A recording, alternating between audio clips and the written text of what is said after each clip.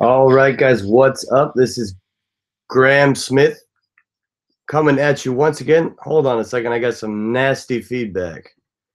Nasty feedback. Sorry about that, guys. Let me figure out what's going on with that. There it is. All right.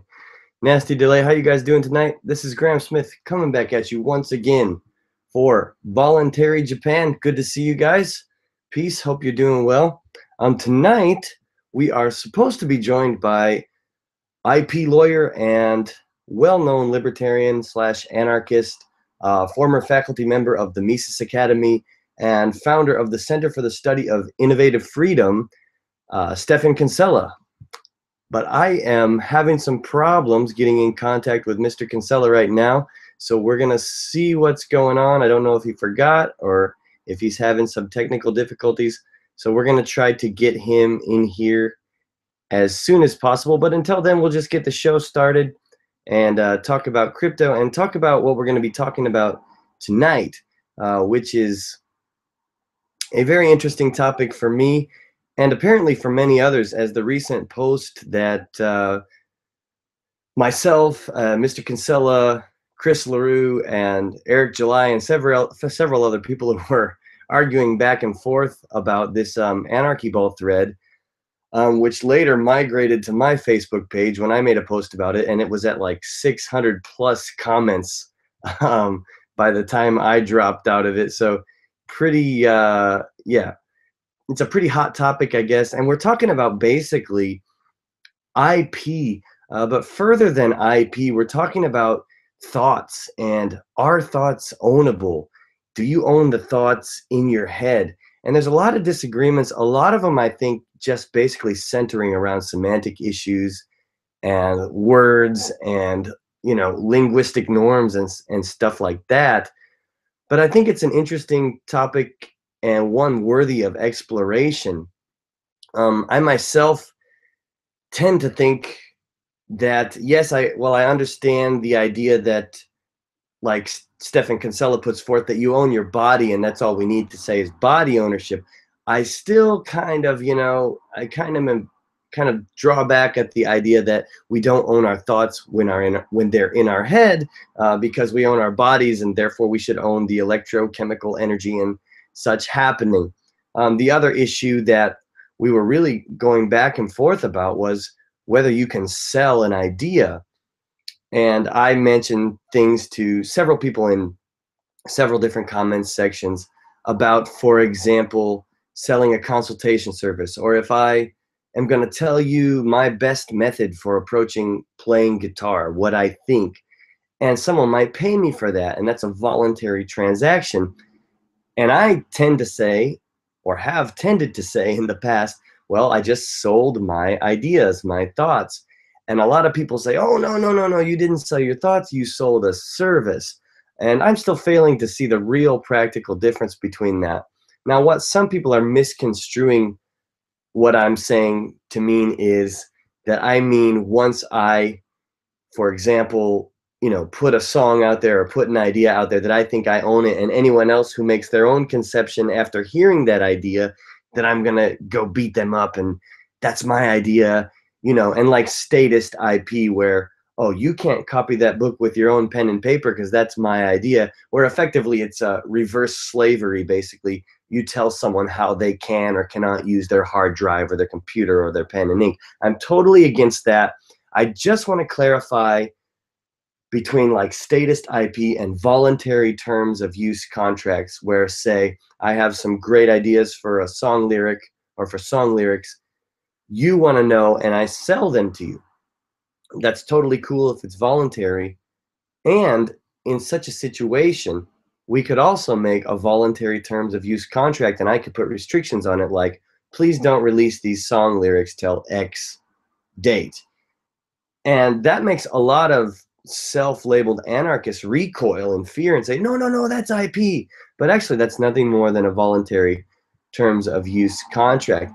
And to be fair, Stephan Kinsella, I believe he agrees with me there, that there's nothing wrong with that and nothing illegitimate about that.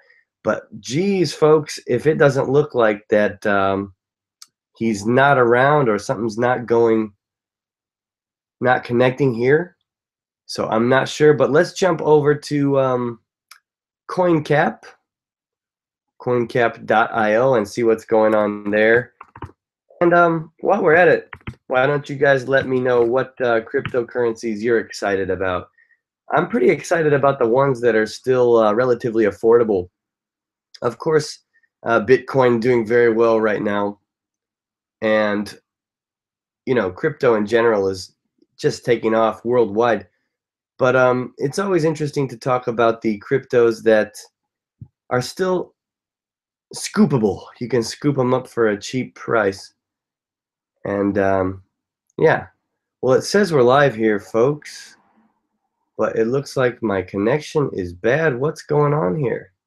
Do I have a bad connection on Safari? No, that seems to be working. Everything seems to be cool.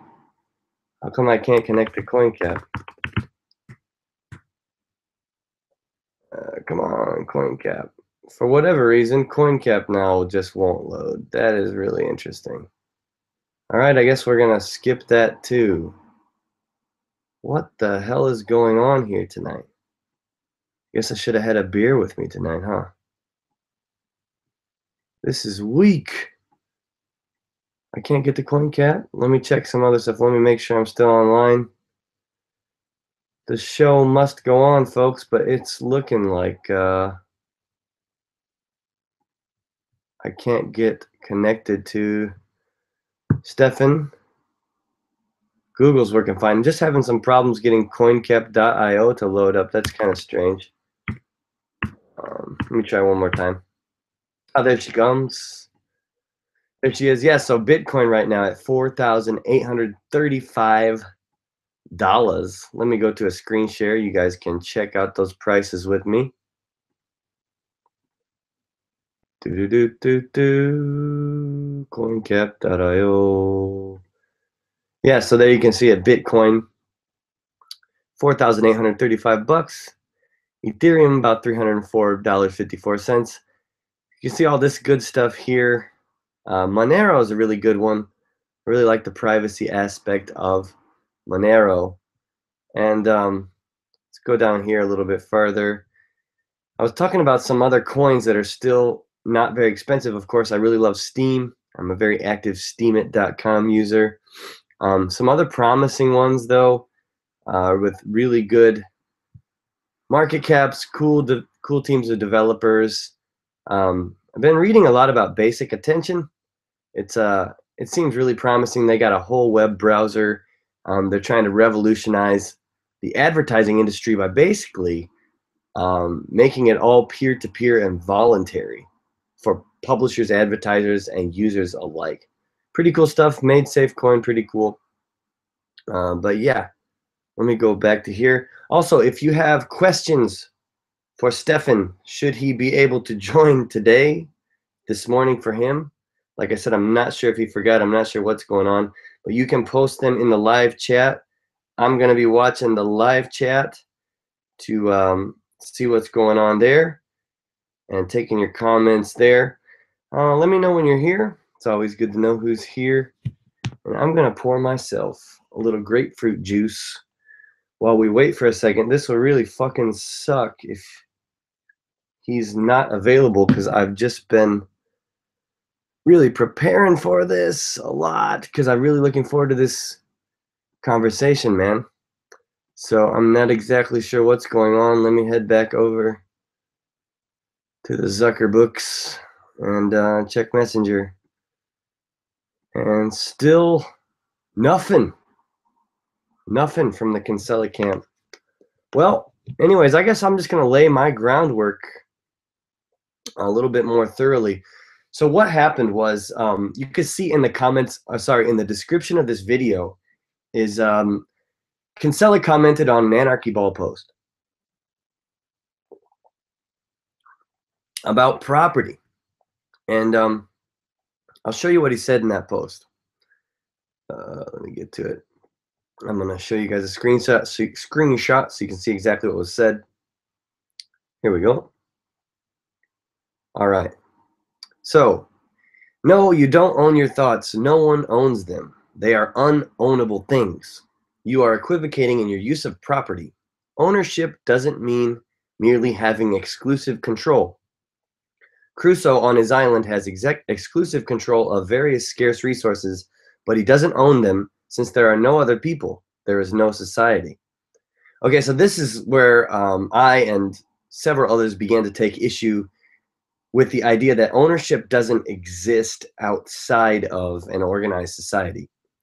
And my underlined part here, ownership means the legally recognized right to control. And that one really threw up a red flag for me, that in order for ownership to exist, it must be legally recognized, because that would mean then, by extension, logically taking that to its conclusion, that in the absence of an organized legal system, well, there can be no such thing as ownership. I've since talked to Stefan about this, and he's kind of said something different and said that property violations could occur absent a legal system. So that's one thing I really want to get straight tonight. You do have control and ownership of your body, and this gives you the ability to decide what information to release or not, and gives you the ability to act on whatever information you want. But this doesn't mean you own your body and your ideas. This is double counting and equivocational. And this is one more problem I had, was this idea of double counting.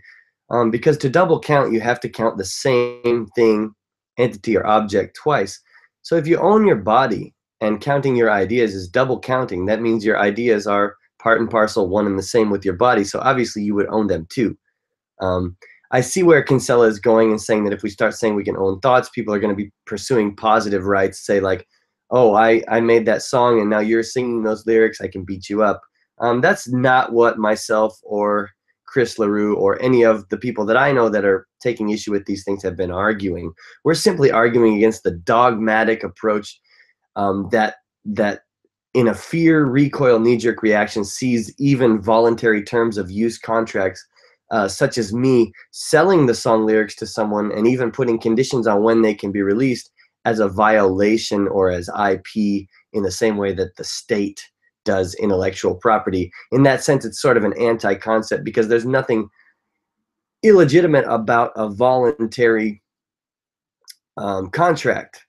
So of course, many of these contracts, like that, the state is illegitimate because they're enforcing IP, and we didn't consent. I didn't sign a contract that said I'm not going to download this music, and you can't tell me what to do with my computer or my hard drives or whatever. That's bullshit.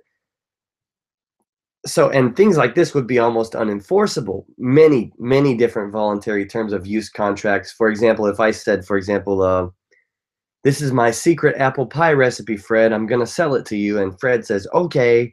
And I say, don't tell anyone, Fred. And Fred says, okay, I promise I won't. And then Bob, 5 houses down, sometime down the road, comes up with the same recipe from his own mind, which thoughts would be qualitatively different, but it could be the same exact recipe. And I would say, Bob, that's my recipe, you son of a bitch, give it back to me. I start beating Bob in the head to try to get my recipe back.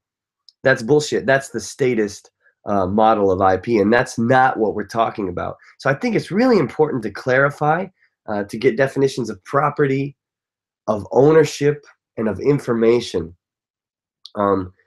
Stefan Kinsella has said information is not an ownable thing, and it may be a semantic issue, but like I said, it seems to me to perhaps be at least the beginnings of a slippery slope to say I don't own the thoughts that are in my head. They're scarce. There's only so many human beings on the planet. No one has the exact folds of gray matter that I have, or the exact neurochemicals, or the exact imaginative scape or vision that I have. Everyone is by necessity different. A bag of ice by a lake is a different, product than a bag of ice in a desert. It's that kind of thing. There's context that comes into play. I do definitely, the initial post I made about Kinsella was unfair, and I'll outright admit that here. I posted it in a bit of ignorance, and it was a bit presumptive and judgmental of me, and I would like to retract the initial idea that Stefan Kinsella is, some sort of, he's really way off, because since then I've read a lot of his articles, And I can't, you know, a lot of them are fantastic, and I've learned a lot of stuff from his writings and from him. So that's why I'm really looking forward to talking to him tonight, and I hope he hasn't forgotten. But that said, I still think there are some oversights when it comes to talking about things like this. Another issue is just saying that we own our body, and you know, you can't own an action. Like I've heard, you know, a lot of people say you can't sell something unless it's property, unless you own it and it's your property, and I tend to agree with that. However, Kinsella and others have argued, and quite convincingly at times, that you can sell, you can contract for a one-way, you know, transfer of money just on the that a condition is met. You know, if it rains tomorrow, I'll pay you $5. You didn't sell me anything, but we entered into contract. Or you paint my fence. All right, this is where a lot of the difference comes in. And you guys feel free to comment in the comment section and let me know what you think. But for example, if you paint my fence, I'll give you 20 bucks. Okay, some people would say the fence being painted, the guy is selling his labor. Kinsella would argue that he's selling the meeting of the condition of the fence being painted. I'm not sure there's a huge difference here, but if, as Stephan Kinsella says, it's only body ownership, and we can't get into more metaphysical, meta-normative type things like the mind and the spirit. Sorry, not the spirit, the mind. We won't go that far tonight. Well, then, if you just own your body and not your mind or your thoughts or your actions, what is there then to differentiate? And maybe there's a really easy answer to this that I'm just not thinking of, between, say, a murder and, you know, where I use my body to stab someone, and my body being thrown from a car wreck or a train and smashing into someone on accident as a freak accident and killing them. Because it's just my body, right? I own my body, and that was just my body that did that. But we all know that when we're talking about justice, this is absurd, because those two scenarios are fucking night and day different, right? Someone had a motive to murder. That is wrong and unjust. If I'm thrown from a car, there's not much I can do to stop my body. So to say we don't own our actions seems to me to be a slippery slope. And to say I can't sell a thought seems to me just to be semantic twisting. And, you know, if I sell my consultation service where someone pays for my opinion, you can say I'm selling a service, but that service without the ideas, without the information, which Kinsella says can't be owned and should not be owned, then what am I really selling? I'm selling meeting the condition of informing the person. See, at this point, it just sounds like you know, just weird semantic type stuff. So I've got a lot of links in the description already. First to the Anarchy Ball link, and then I want to quote Mr. Kinsella a lot tonight, because I think that's where we're going to arrive at the most illustrative examples of maybe where the confusion is happening or where the wires are getting crossed. I want to recommend a podcast. It's called, it's at the bottom of the description, Patterson in Pursuit. This guy has an excellent podcast, extremely level-headed, extremely cool, calm, collected, and really takes the guest through a merciless yet polite, you know, series of questions. And he had Kinsella on. You guys can check that out in the description. And I think I found in listening to that a problem, and a big problem with some of Kinsella's definition. And if you're watching that video, I know you can't probably watch two at once, but if you're afterwards, or if you're a multitasking wizard, Kinsella says in that Patterson, I think it's Patterson in Pursuit podcast, linked in the description, he says it at 1 hour and 10 seconds. I quote, "When you say ownership, all that really means is property rights. When you say ownership, all that really means is property rights." Stephan Kinsella, end quote. So that's at 1 hour, 10 seconds on the Patterson in Pursuit podcast. He goes on to say, so he says ownership is just property rights. He goes on to say, talking about Crusoe on his desert island, and I'm going to tie this together. So this is at 59:48. He wants to possess and control resources, but he wants to do so in a peaceful and quiet way when other people arrive on the island. Returning to the quote, where he doesn't have conflict with his neighbors so that they can have trade and harmonious relationships instead of continually physically fighting each other. So if people feel the same way, if people feel the same way, they come together in society and they attempt to come up with property laws, property rights. So he's just said ownership is just property rights, and now he said that property rights are come up with by people. So in essence, people define ownership, and I disagree. I think ownership is a reality. Otherwise, there would be no need for a right. Rights are secondary to the a priori truths of realities of what ownership is, right? If I'm holding this notebook and I'm the only person in this house, or even in this, even all of Japan, I'm the only person here. Someone coming into Japan doesn't make this my property because a society has emerged. This is my property because I had first use, and it was already I already had the proprietor's relationship with it. That's why when someone else comes into the picture, the necessity to develop a legal system that respects that reality, a priori reality of property rights is necessary. It's putting the cart before the horse, as Kinsella puts it here, saying that people determine property rights. And if he's misspoke there or wants to correct that, I'd be glad to hear the correction of that. But I'll just walk you through it again. Again, on the Pursuing Patterson podcast, Kinsella says, when you say ownership, all that really means is property rights. That's at 1 hour, 10 seconds.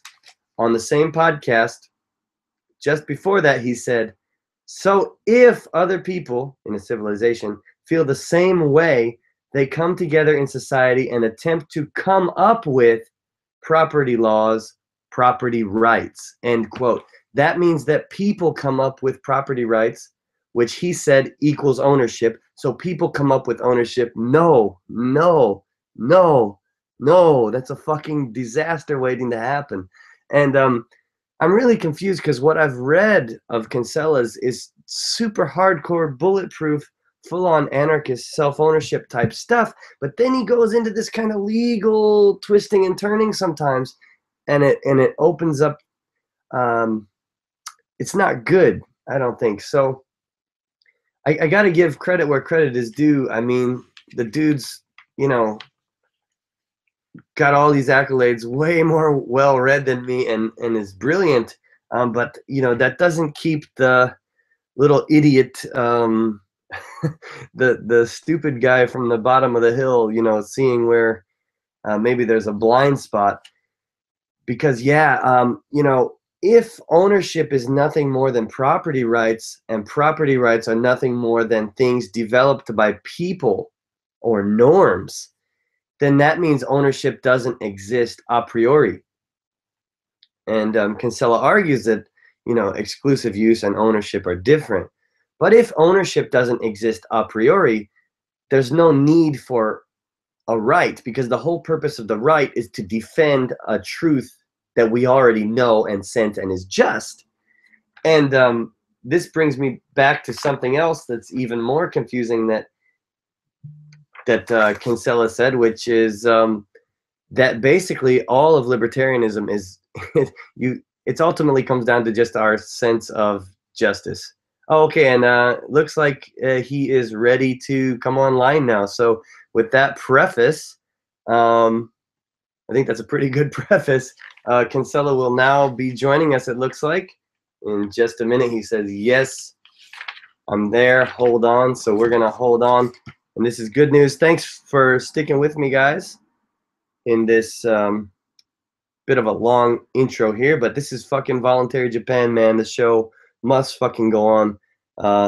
Speaking of which, I just ran a marathon yesterday for the first time in my life, and it was sort of a similar feeling. You just fucking go on. So Live chat is open. Let us know your thoughts, your questions for Mr. Kinsella once he logs on here. I think it's going to be a great discussion. I think we got a bit of time. I think he said he has his morning free, so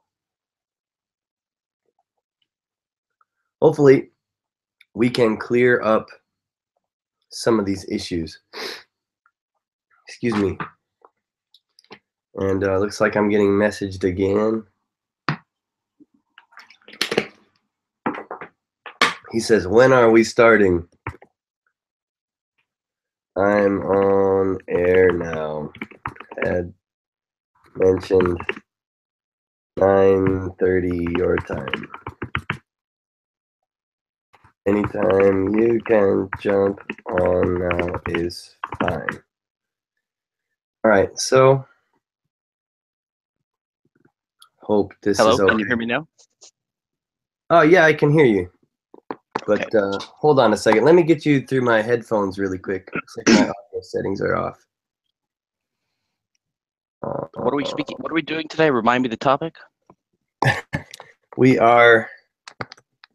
I'm having some issues here. Just a minute. We're talking about IP and whether or not you own the thoughts in your head.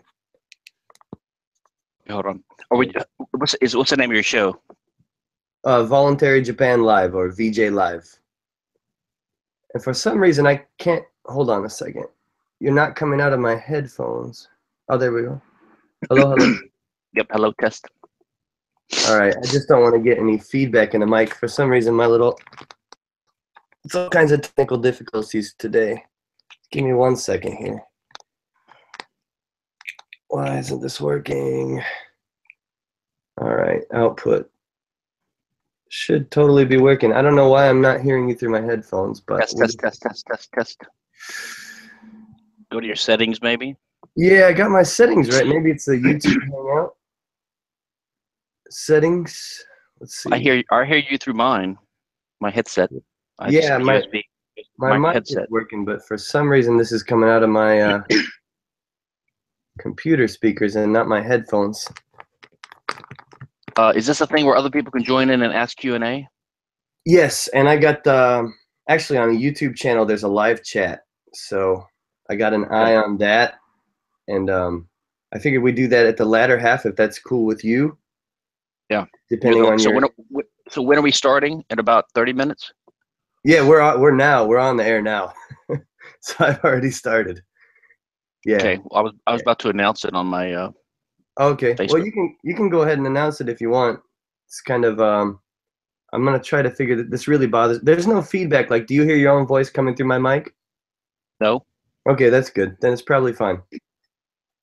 But yeah, if you wanna go ahead and announce it. I just did a little preface here about what I thought we are going to be talking about. Basically, I've been watching and reading your stuff this week, and just wanted to clear up some misunderstandings and Sure. just have a discussion. Yeah. So do you want to go ahead and make your announcement, or are you ready to rock and roll?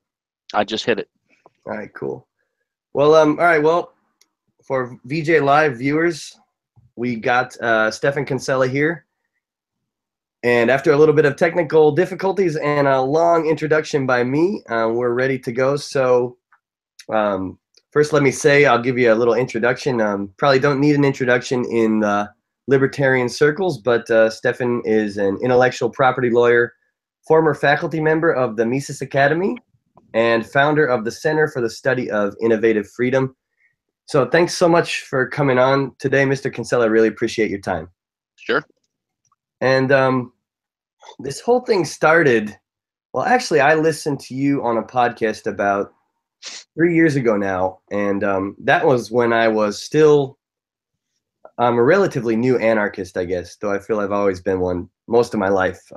But I finally became a full-on anarchist about 4 years ago, and I heard you on a podcast talking about IP, which kind of turned me around against intellectual property, and it really got me excited.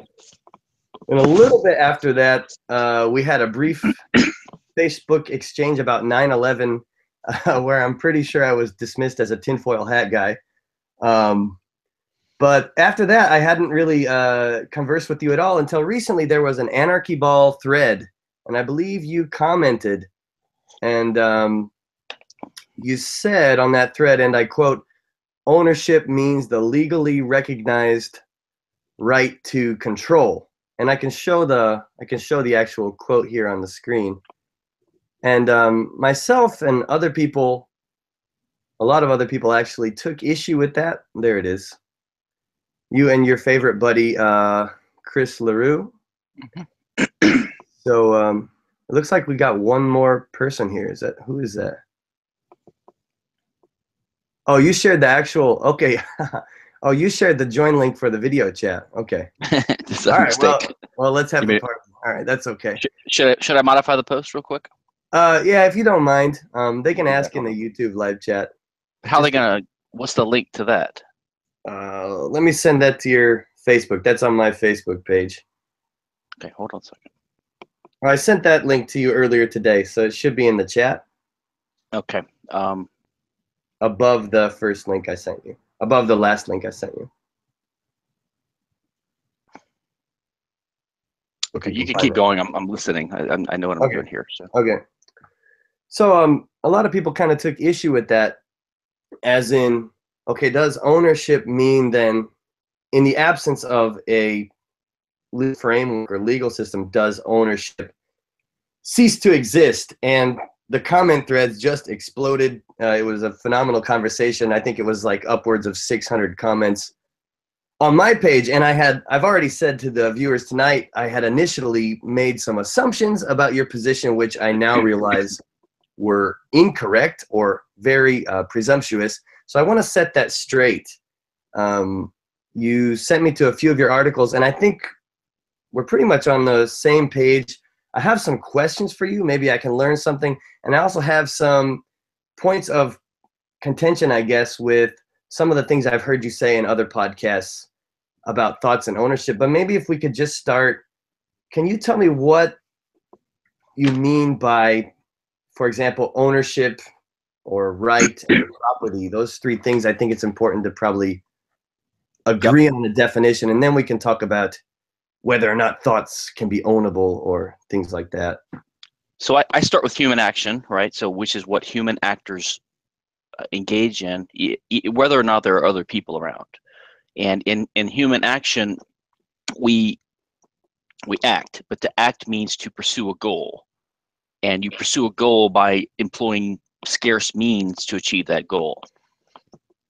You could say that's your time, but it's usually physically efficacious tools or things in the world, right, that help interfere with causality to change the future from what you think it would be to what you want it to be. That's what acting is.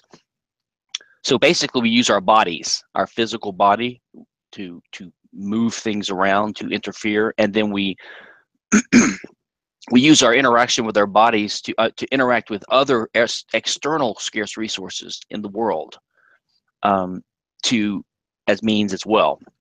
So we might use a tool like a club or a piece of wood to make a house, things like that. Okay, so that's just action, and you could call the act of grasping or using or employing these external means, you could call that possession. You possess this means. And let's just think of them as objects to simplify. Physical objects, let's say. Okay. Would you say time is a means then?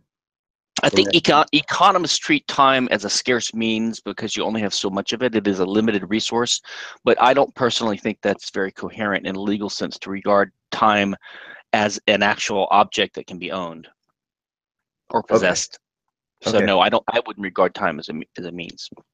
Okay. I think sometimes these economists use concepts which are valid economically, but they're problematic if you regard them literally as true in a legal sense. For example, in an employment contract, okay, one person works and gets paid money for his services.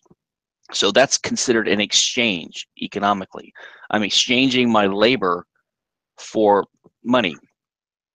And that's fine to describe it economically that way because the laws of economics apply, and you can talk about supply and demand and that kind of stuff. But technically speaking, in a legal sense, there is not an exchange. There's a one-way transfer of property there.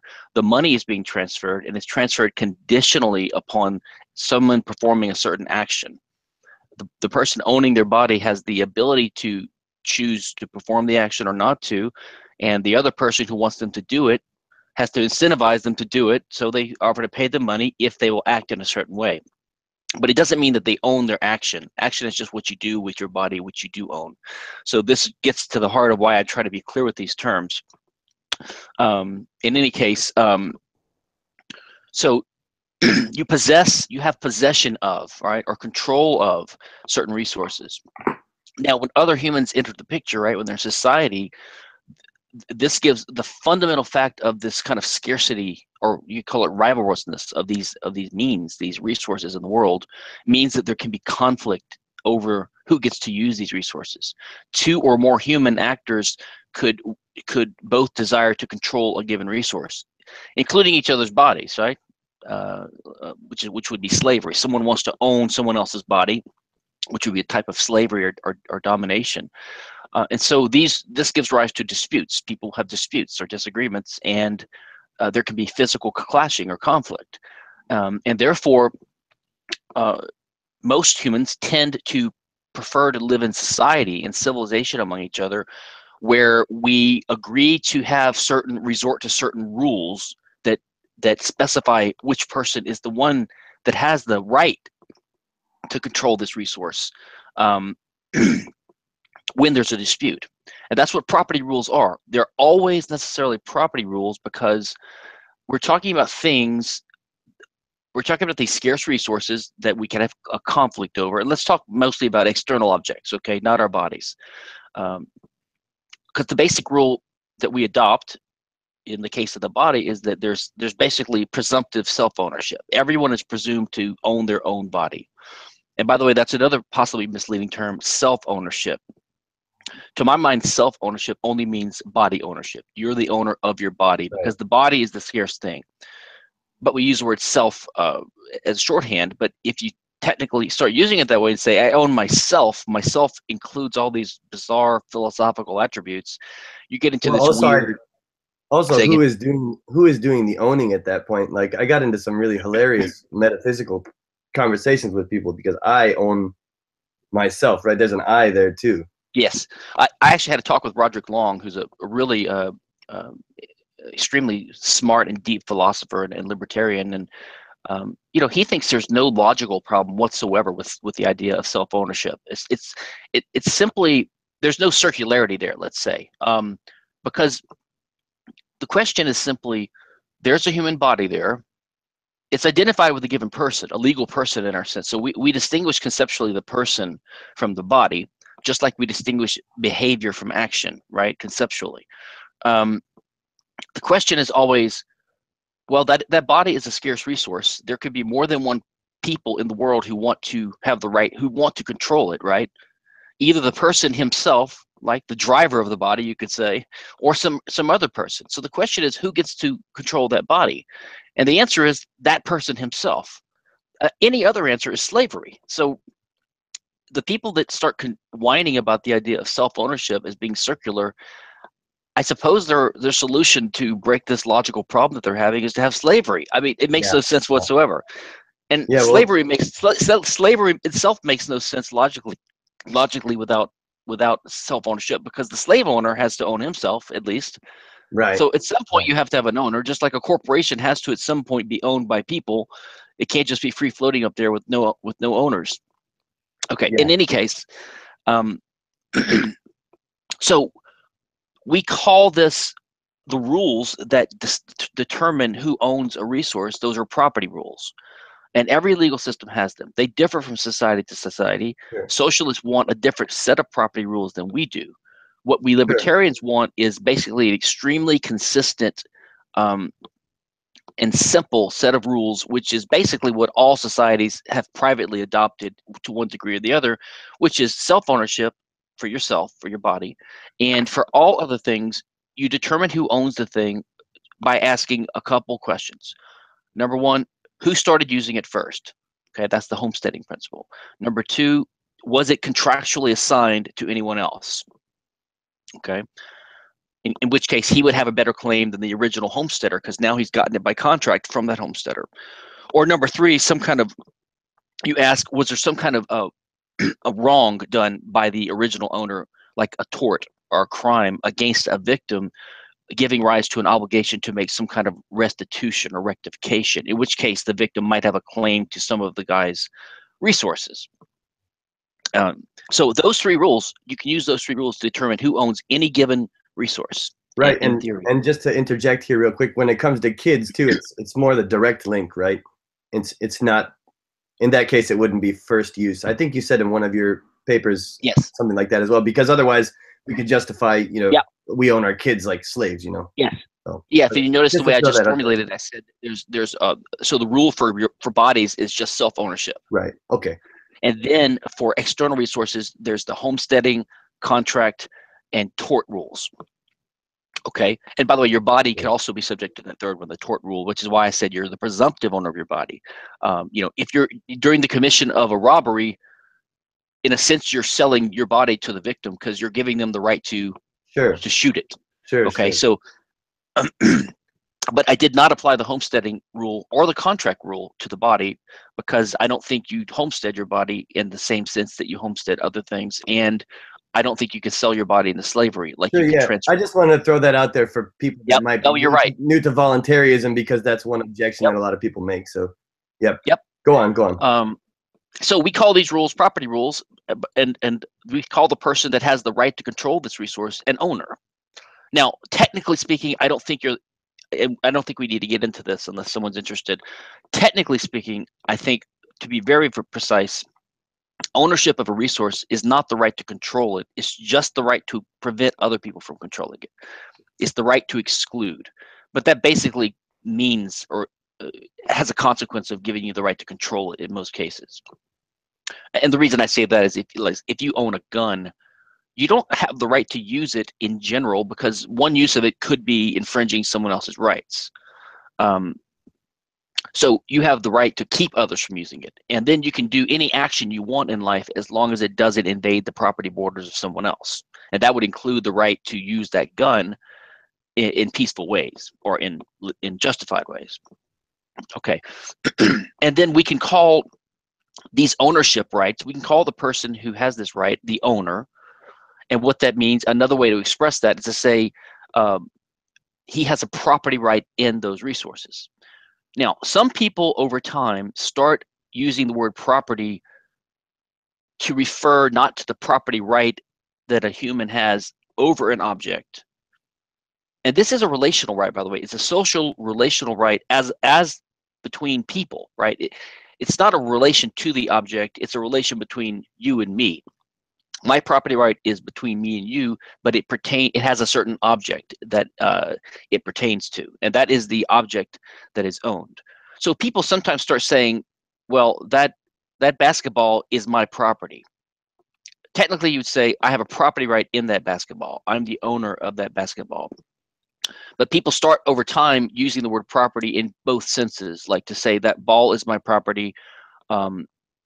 And in a way, it's natural to do that because if you think about the way we employ scarce means to interact with the world, they do become an extension of our will. They sort of become a part of ourselves. I mean, if you wear clothes all the time, you view the clothes as sort of part of your identity.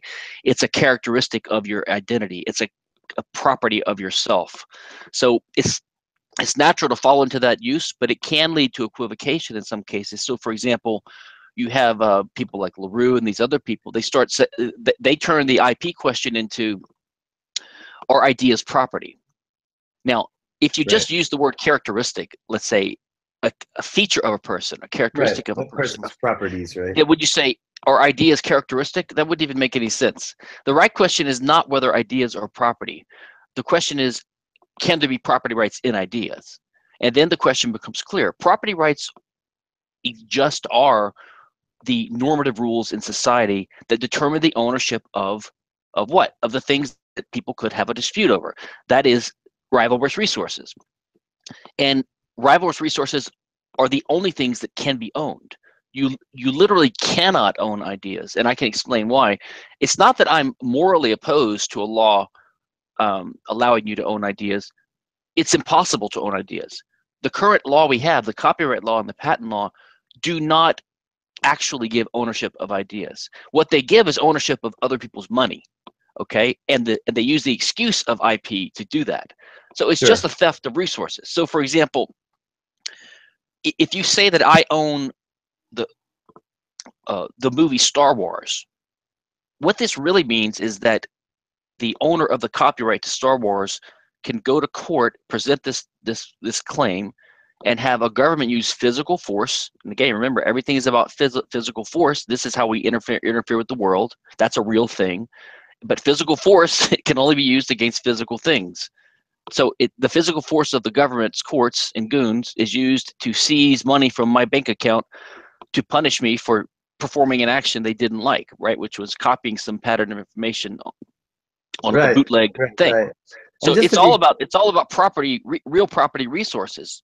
Yeah, and I'm in total agreement with you about the statist, intellectual property thing. That's not even to mention the reverse slavery of it. You can't use your property to do A, B, or C, or we're going to come get you and put you in a cage, right? You can't use your computer to download this movie. It's like basically making people into slaves. I think what I really wanted to address, and I think what Chris LaRue wants to address too, I want to get into the deeper, like, ownership of thoughts and stuff. And I suspect a lot of it might be linguistic, especially after reading a lot of what you've written.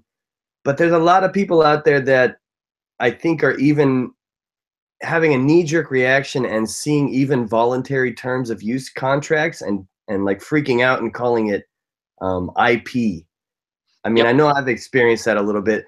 And I give the example of, if I said, hey, well, I have these great song lyrics in my head, and I'm going to sell them to you, and you say, yeah, I want to buy them. Please tell me the lyrics.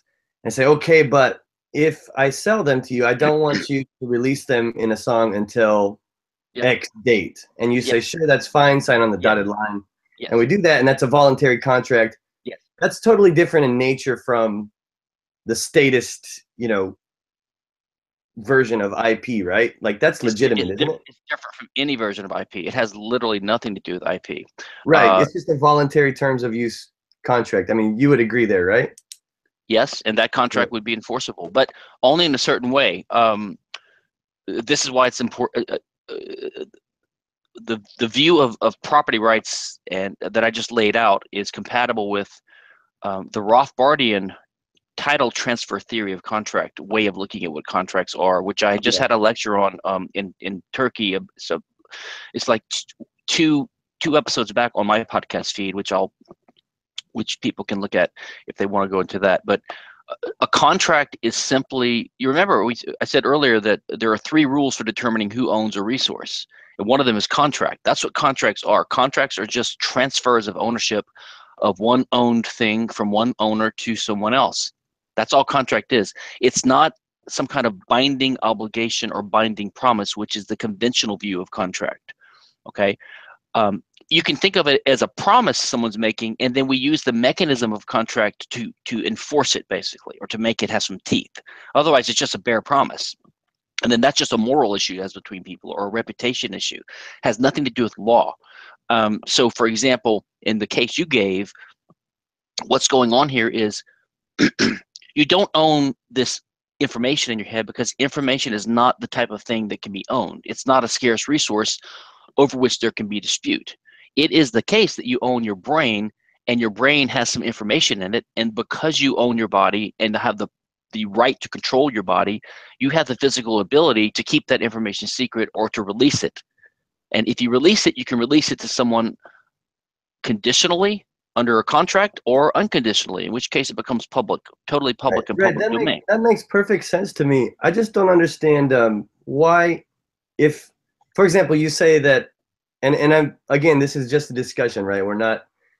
I honestly have some problems with, if I own my brain and I own the information and the neurochemical, whatever, the imaginative landscape that's in there is part of my brain, I understand how it could be dangerous to say I own it if I'm going to construe that as to mean once those thoughts are out there, and someone else has their own conception, then I can go beat them bloody to say, hey, that's my thought. And that's the only reason I'm being a stickler about that, because I see the danger of equivocation here. I totally appreciate that, and I understand that. My thinking is being erring on the side of caution, and that seems like it just seems, first of all, it just seems wrong to me that I don't own my thoughts. As when you say it's double counting, to double count, like you have to count the same thing twice. That's what double counting is. Yep. So if I'm saying I'm double counting my body and my mind, that means my mind is part and parcel of my body, the same thing. But then if I own my body, then by default would mean I own my mind. Well, let me put it. Let me try to explain. In terms of casual conversation and sort of descriptions, people trying to understand what's going on, and maybe having an economic view of things, there's nothing wrong with saying, yeah, I own my thoughts, because ownership is really the right to control something. And if it's in my head, that gives me the right to control it, you could say, right? Right. That's exactly what I'm getting at. But information itself, as a purely abstract thing, is simply not something that is ownable technically, because it's not a scarce resource. I think the problem here may be a conceptual one. And that's sorry, one more thing. I don't see how it's not scarce. If human beings are scarce, everybody's brain is even physically different. But because you're thinking, so you're conflating the brain with the mind. No, but even everyone's mind is different, right? Like, what is the mind? So how can we say that that's not scarce? Like when you have, like, you know, the Einsteins and Teslas and such. Part of this may be semantic, and maybe we don't disagree as much as we no, I really don't think we disagree that much. I don't necessarily just mean me and you. I mean the people that have problems with the way I'm putting things. Here's the problem. I agree. Yeah. I distinguish conceptually between things, but without being a mystic about it. So a lot of times you'll have someone, they think I'm making an argument that I'm not, because they're used to other people doing that. So if I say self-ownership is possible, they might think I believe in a soul, because it's implied in that sort of normal way of looking at it, but I don't. If I distinguish the person from the body, that's just a conceptual distinction. And the reason I do that is it doesn't mean there's some spooky realm. It just means the way our concepts work. I'm kind of a Randian, and I believe there's a certain role for concepts. Concepts identify different features about reality. The word mind and the word brain are not the same word. They refer to different things. The word brain refers to a physical object, a physiological physical object inside your body. It has a weight, it has a location, it has an age, right? Sure. A dead body has a brain, but it doesn't have a mind, right? Yes. So you could say that the mind is some process running on the brain, an epiphenomena of the brain, but conceptually they're just distinct things. The chemical patterns in your brain, well, not the patterns themselves, but the actual neurons, that the neuronal connections, the weightings between the synapses, which is basically the current snapshot of its state, which includes information. Okay, like your memories, your memories, your reasoning ability. That is something you do own. And your brain is distinct from everyone else. And your brain at any point in time does correspond or map to any number of informational things like ideas. Sure. But those things themselves as ideas are not ownable, because they're not physical things. So I don't identify the mind with the brain, because they're not the same concept. If you want to think of it that way, that's fine. I mean, I'm more of a dualist in the Misesian sense in the way I use some of these concepts. Okay, so it's just like I distinguish possession, which is a factual control matter, right? The ability of someone to use a resource, with the right, which is a different concept. That's not a factual matter. That's a normative intersocial matter. Okay, so property rights and things are not the same thing as possession of things, which is another thing that a lot of people argue with and confuse. There's so much to talk about here, and I just finished a podcast. What was it called? Patterson in Pursuit or something. It was really excellent, man, and it just blew my mind. And actually, I wanted to change the topic to argumentation ethics tonight for a second, because before we do that, no, I don't want to change it, but I mean, it was just so fascinating. But it reminded me. Now I've lost my train of thought. But Oh, you know, he and I did a podcast on argumentation ethics. yeah, I listened to the whole thing. It was Okay. great. But talking about what were we just talking about? Ownership. Anyway, go on. Sorry, I'll Well, remember in a second. ownership of thoughts. I wanted to make this point. You remember earlier I gave the example of an employment contract, how in economics it's spoken of as an exchange, and that gets people thinking. Well, there's two things being traded here. Two things and Yeah. traded. Each one has to be owned. Right. So they go from the economic description to a legal description, and then they start saying things like, "Well, if you're selling your labor, then you must own it." And Sure. therefore, then you get the labor theory of value almost, or the labor theory of property. You almost get Marxism, right? And then That's you get the interesting. IP idea comes out of that just simple mistaken description of what's going on. It's not an exchange legally. It's a one-way transfer of property. And likewise, in the case of selling your ideas, which you just said, right? Okay, let me stop you there with the condition being met, because I had a good question about Okay. that. And Okay. not these. Some of these are not even my questions, but a lot of Mhm. people knew I was going to be talking to you. So, like in the case of, you would say then, and not in an economic sense, but in a legal sense, we don't own our actions. Is that correct? Correct. Okay, so in this condition, like in this situation where, let's say I go out and stab someone to death, right? That's Yes. murder. Yes. Well, and let's say though I'm riding on a train and the train derails and somehow I'm thrown from the train and my body strikes a bystander Yes. and kills him. In that case, what's the differentiation then? Because in both Well. cases, it was just Okay. my. No, I know, Yeah. I know. It Yeah. seems like on the surface a stupid, silly Yeah. question, but It's not stupid, but this is getting really far afield. But okay, and well, I've I talked mean, about but this. seriously, if you don't own your actions, I mean, what's it's just two bodies causing another body to die at Well, that point. I think you may be using the word own your actions in the sense that some people do when they try to explain why you're responsible. So, to my Owning sense, up to something. own it. Yes. So you're using the word ownership totally Well, differently. but Um, still, how would you, differentiate? no, I no. mean, So it's yeah, easy to differentiate such a case, but without saying you own your mind, no, because no, the no. mind is what determines murder in that case, is it not? Well, you are in a sense, you are your mind. Your mind Okay. is a characteristic feature of your personality, your personhood, right?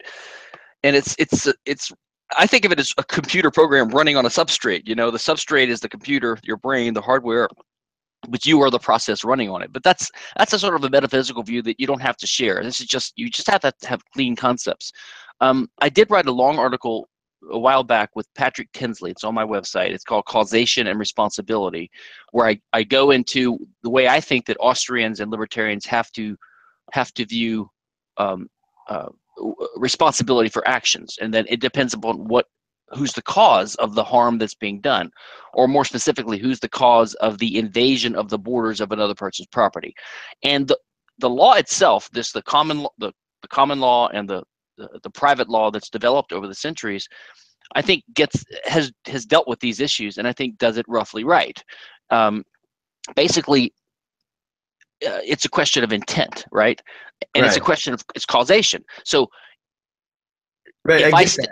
if I stab someone, then I am the cause of that knife entering their body and doing damage because Right. But if we only I own our voluntarily body, hold on, I acted in the action framework. I had a goal, which was to hurt you.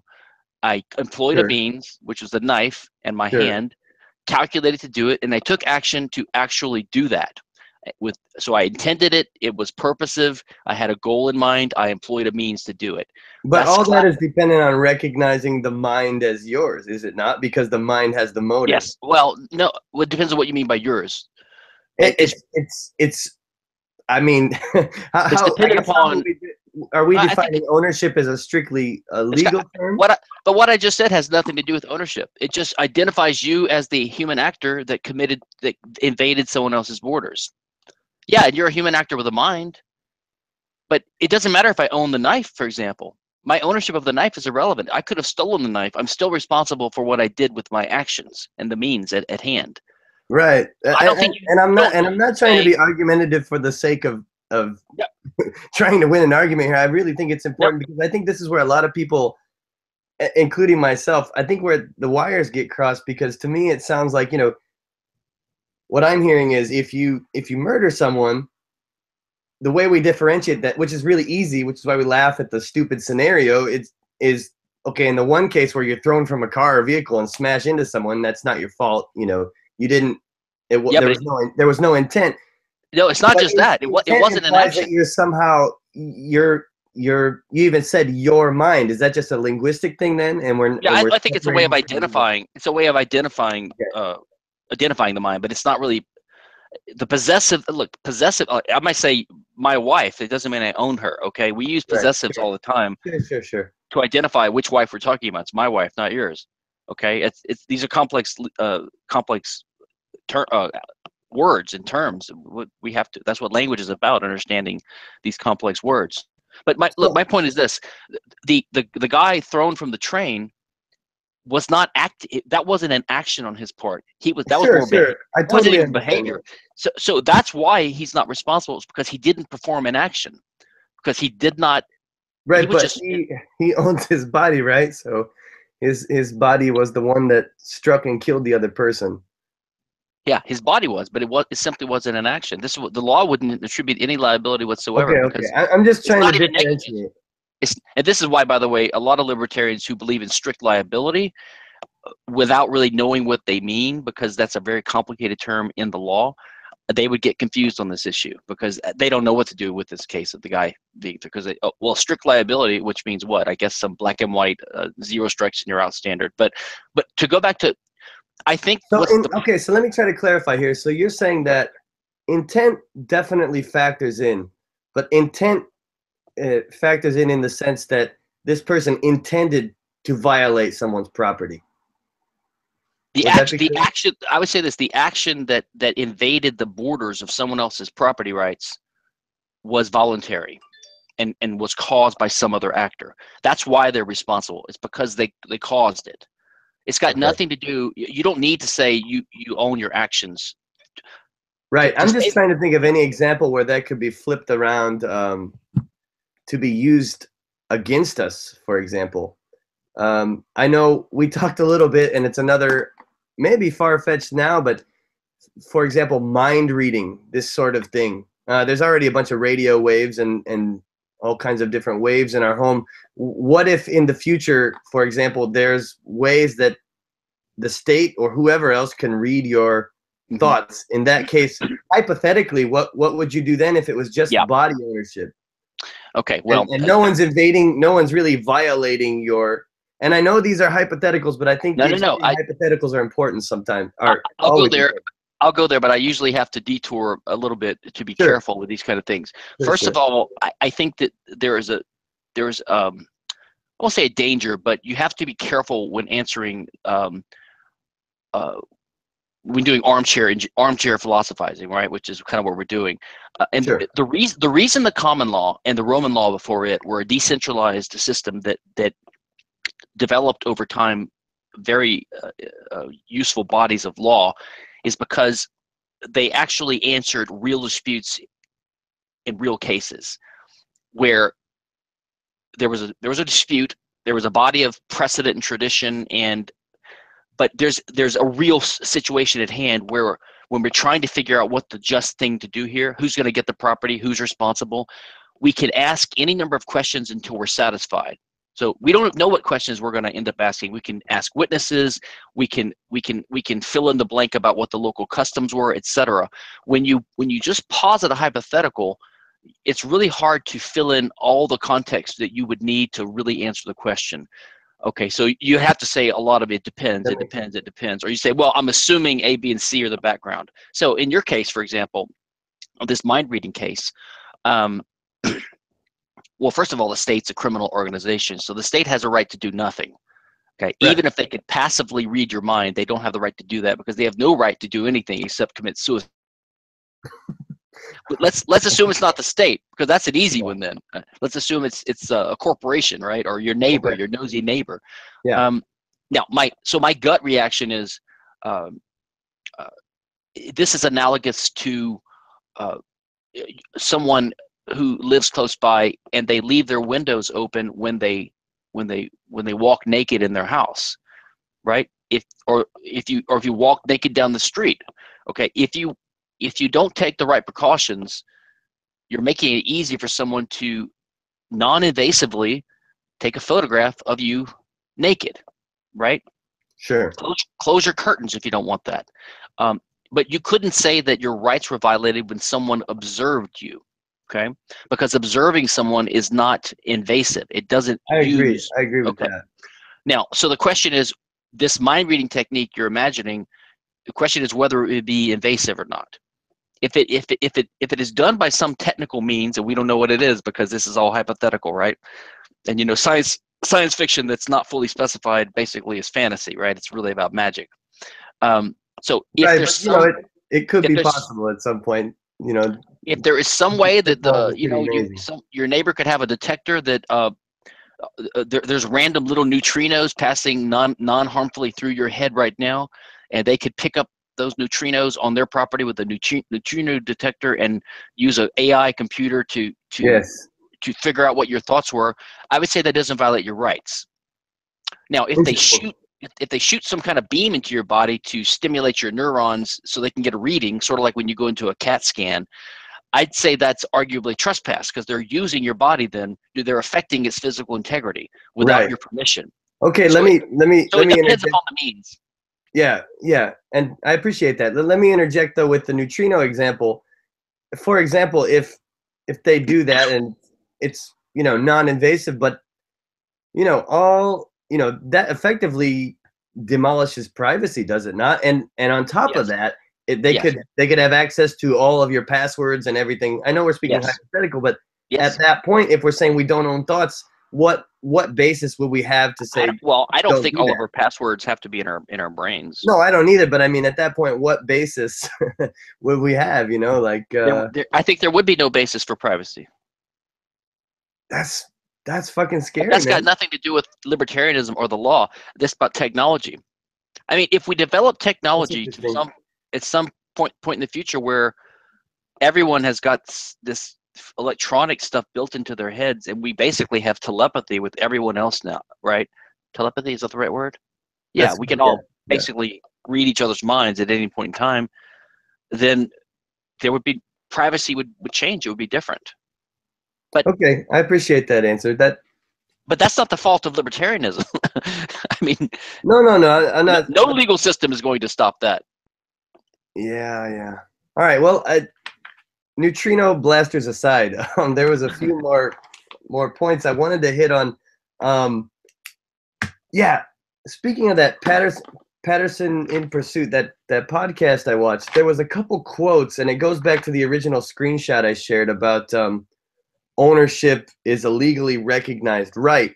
And we talked privately, and I believe you gave me an example. I have another screenshot of that too, where you said, and of course I know screenshots are screenshots, and I'm not holding you to that like it's the 10 Commandments, but carved in stone. But you did say that, you know, even in the absence of a legal system, if A murders B, you would still say that B's property rights have been violated.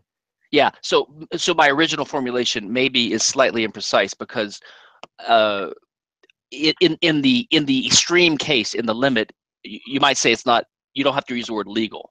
I threw that in there as sort of a redundancy to kind of emphasize that we're talking about what typically is embodied in a legal system. That's what the legal system of a society, even a free society, a private law society, Hans Hermann Hoppe calls it. The legal system is the body of laws, but laws are just the rules. Basically, laws are property rights. That's what you can think of laws as. Laws are property rights. And for them to have any real effect in a society, they need to be institutionalized and widely accepted, okay? So that your property rights are actually enforceable as a practical matter.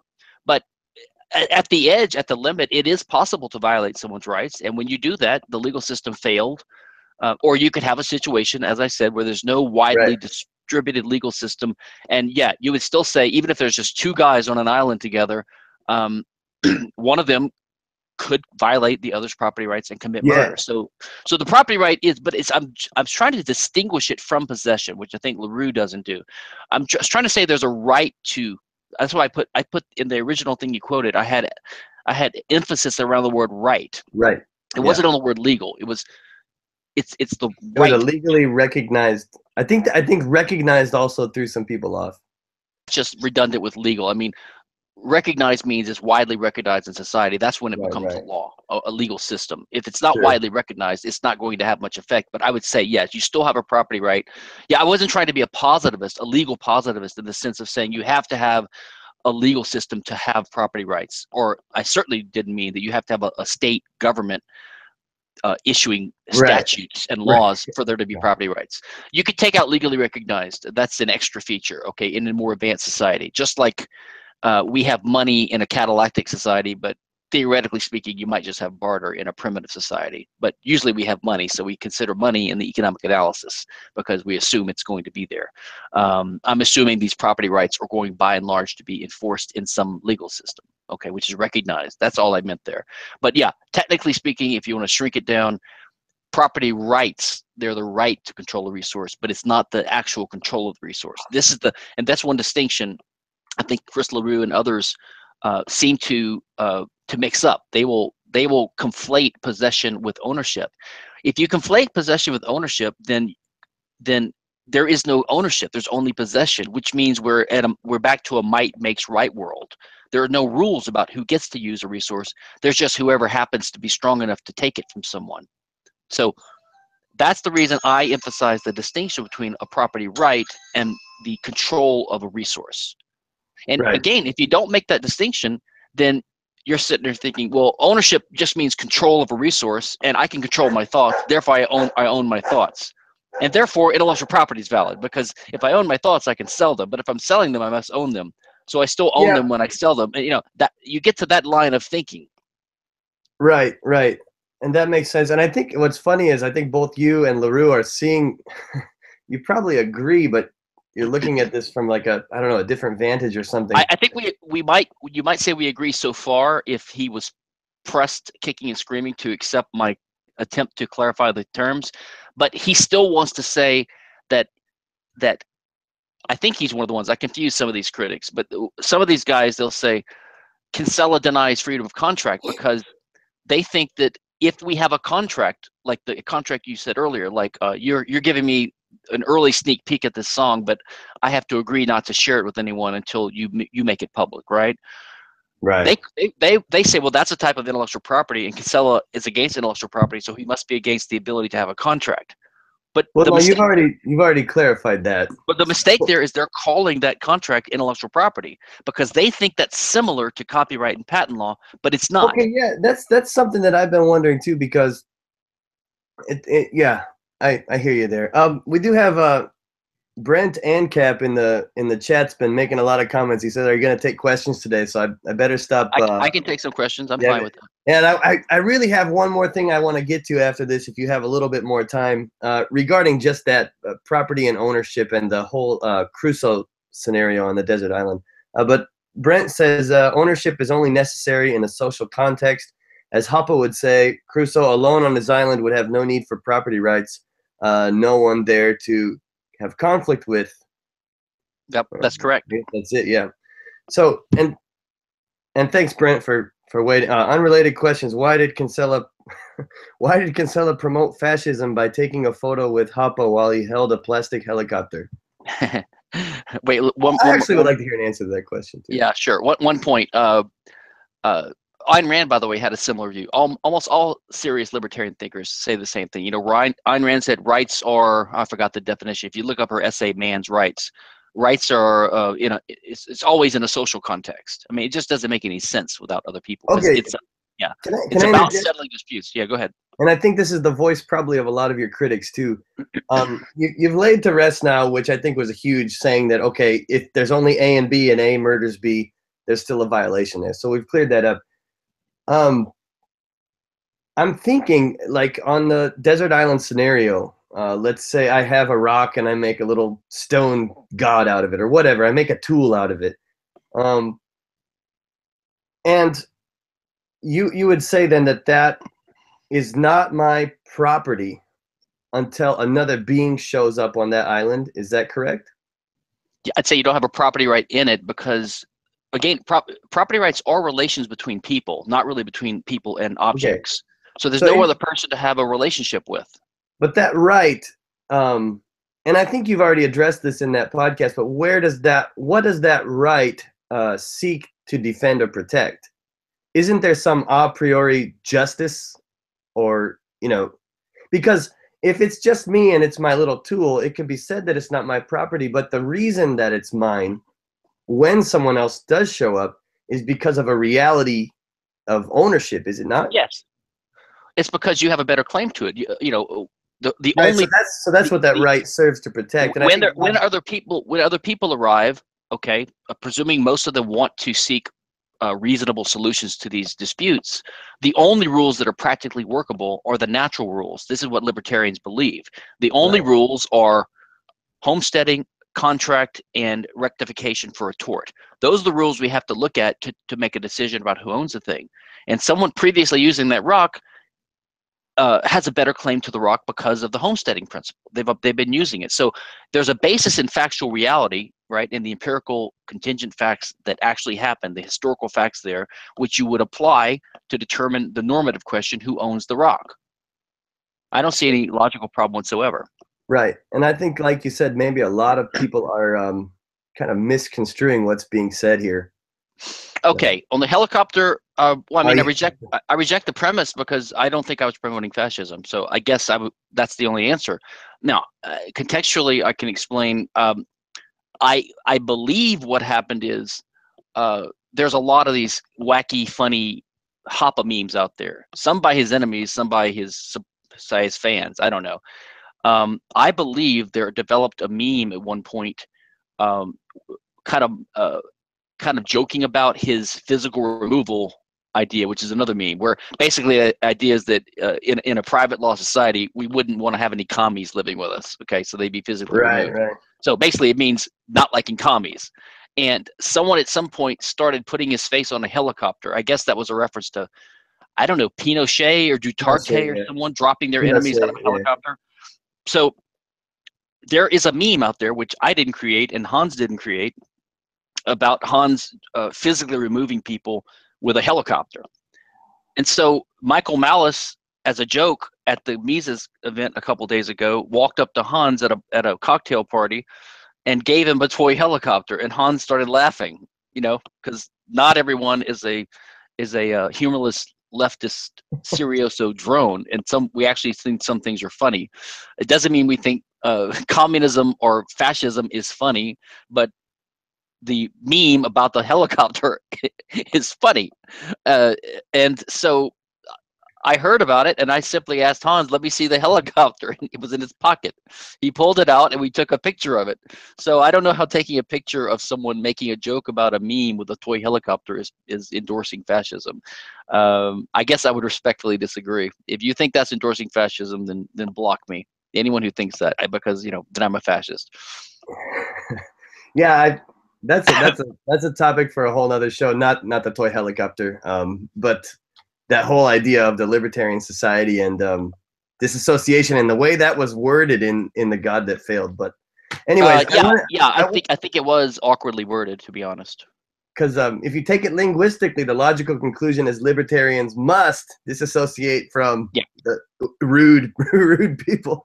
I think that's partly Hans has a Germanic. First of all, he's not a native English speaker, so sometimes. Right. But you know what's dangerous about that though, and I'm not blaming Hoppe at all, but his hyper zealots that emphatically go around saying we're Hoppians now have taken it to mean that, and there's armies of them on the internet. I think there's something to that. Hans himself had an interview or something later, and he tried to clarify, and he said, "Look, I was talking about a private covenant community, basically like a homeowners association, or just the traditions or rules." And he said in the context, that's clearly what I meant. And so I think he's trying to say, listen, I'm just talking about the tendency people would have. See, he also has this Germanic style of writing where he says something as an idealized extreme case, but he really means a tendency. So when he said must, when he says everyone, when he said advocates of communism, I think his idea there was that we all. He thinks that the healthiest and the most productive voluntary form of social organization would be something based upon the family unit as Sure, traditionally yeah, recognized yeah, in I'm the familiar West. with that. Yeah, And that's largely heterosexual because people having children, but it doesn't mean everyone is exactly the ideal type, so to speak. You might have homosexuals, you might have people that are eternal bachelors, you might have a priest who never gets married, but even those people are living in a society where the traditional norm is certain thing. You know, a priest, for example, doesn't bash the institution of marriage. He doesn't oppose the sure, typical yeah. unit. He's parasitical of it in a sense, right? He's dependent upon it for support.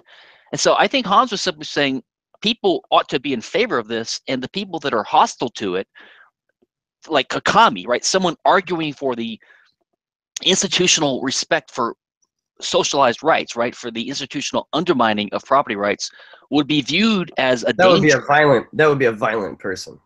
At a certain point, they could be. So I think he's simply saying that. But anyway, that's Yeah, his words, yeah. not mine. Yeah, there's a, and I think it's reflective of our conversation tonight, even or this morning for you, that things kind of getting lost in the words. Sometimes Yeah, that's exactly right. there's a whole hyperzealot army out there, and they're nuts, and I can't tell you how many times I've been called degenerate by them, but that's neither here nor there. But to close out, you said something really interesting on the podcast I just listened to. You said, I think rights are ultimately a way of thinking about what's justified. Yes. And for me, that pretty much, I can't disagree with that at all. I totally agree with that. The host of the show was really grilling you quite well and asking in a very polite, respectful way a lot of really tough questions about, well, what about this scenario? What about this scenario? And you went through this kind of this logical sequence. For there to be argumentation, there has to be human life. For there to be human life, humans have to employ scarce means in the world. For them to employ scarce means, someone has to be the first user of a resource. For someone to be the first user, he has to be free to take it and use it. For there to be ownership, the latecomer principle has to apply, which means the person that first used a resource has a better claim. Anyway, basically building up. Ultimately, what it comes down to for me, and I think all anarchists who have really thought it through, is, if you want people to flourish, if you want a minimally violent society, going back Yes. to like Mises, Yes. if you hold that flourishing and as a Yes. value, it is objectively true that you must abide by these Yes. norms, right? Or as, yeah, Randy Barnett, by the way, in the introduction to his book, The Structure of Liberty, which unfortunately is not online, but he talks about kind of a type of consequentialism as opposed to utilitarianism. And he says, look, if you take the, and Mises, this is what Mises talked about, if people want to get along, then the laws of economics tell us the type of rules we should have. And Barnett calls it, people that are favoring, if you want peace and prosperity, just, and cooperation among people, if that's your basic values, I sometimes call them grund norms or basic norms. But yeah, if you want those things, then we need some property rules to settle disputes, and the property rules have to be based on something workable and viewable as just and fair by everyone. Otherwise, they wouldn't be regarded anyway. And that can only be the so-called natural rules that Rothbard talks about and that Hoppe talks about, and that classical liberalism basically embodied. Sure, agree 100%. Oh, do you have time for one more question, Stefan? Yeah, sure. Brent Ancap says, Mises's position on how did Hoppe first react to your IP position? Mises's position on IP was more or less neutral, right? I started writing on this about 1995, okay, when I was a brand new patent lawyer. So around 2 or 3 years later, I developed a full-blown explicit argument, which Hans immediately adopted and liked and published in the JLS. And then I think it was hardly his urging, they gave me the first Alfred Prize at the Mises Institute for that article. So he was totally in favor of it. He instantly was won over. But what's interesting is I found later that in 1988, okay, when I was just still a law student, hadn't even thought about IP much, there was a panel discussion. It's online. And on the panel was Hoppe and Rothbard, and I think David Gordon, and maybe one other person. And in the Q&A period, someone asked Hans about ownership of ideas, okay? And because Hoppe has such a clear conceptual breakdown of property rights, and because Hans focused so much on this scarcity issue, okay, in his book, A Theory of Socialism and Capitalism, just read chapters 1 and 2, they're very short.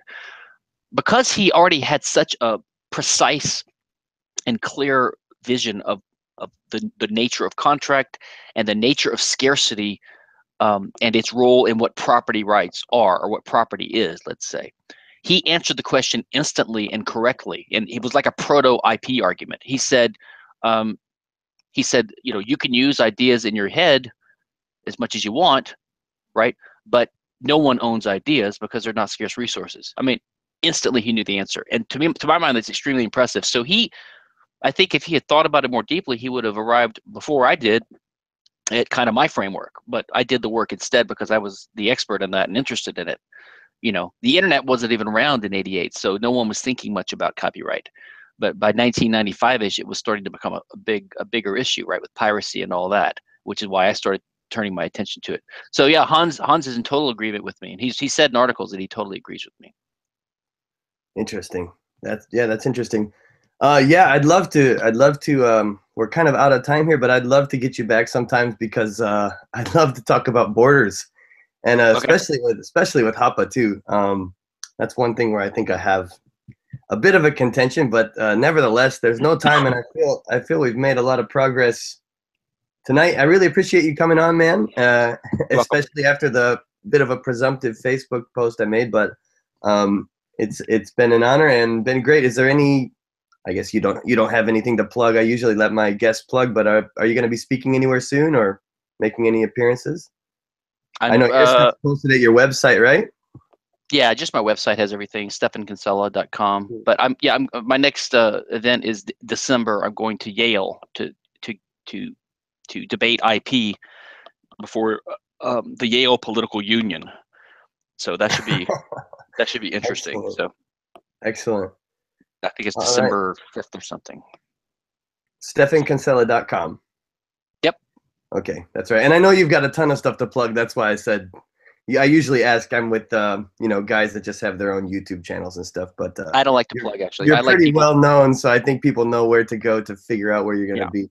But yeah, anyways, Stephan Kinsella, it's been a real pleasure, and hope you'll come back on again sometime. Thanks so much for talking with us tonight. Thanks. Yep, you have a good day. Thanks. Bye. Let's see here. All right. So we got Stephan Kinsella on the show tonight. That was a great conversation. A lot of stuff cleared up, which is I'm really happy about, actually. And even got some questions about fascism and physical removal and helicopter rides cleared up tonight. So I did see that picture. It was pretty funny. But yeah, it was great to have Mr. Kinsella on tonight. It was an honor for me. And thanks, you guys. Thanks, Brent and Cap, for submitting your questions, man. I really appreciate it. Brent got one more comment here. Could I extract Kinsella's comment on the helicopter controversy to my own channel? Yeah, man, feel free. Again, no IP here, bro. Go ahead and do whatever you want with it. You can take that comment and yeah, sure. And if you could link back to my channel, that'd be great. But either way, feel free, man.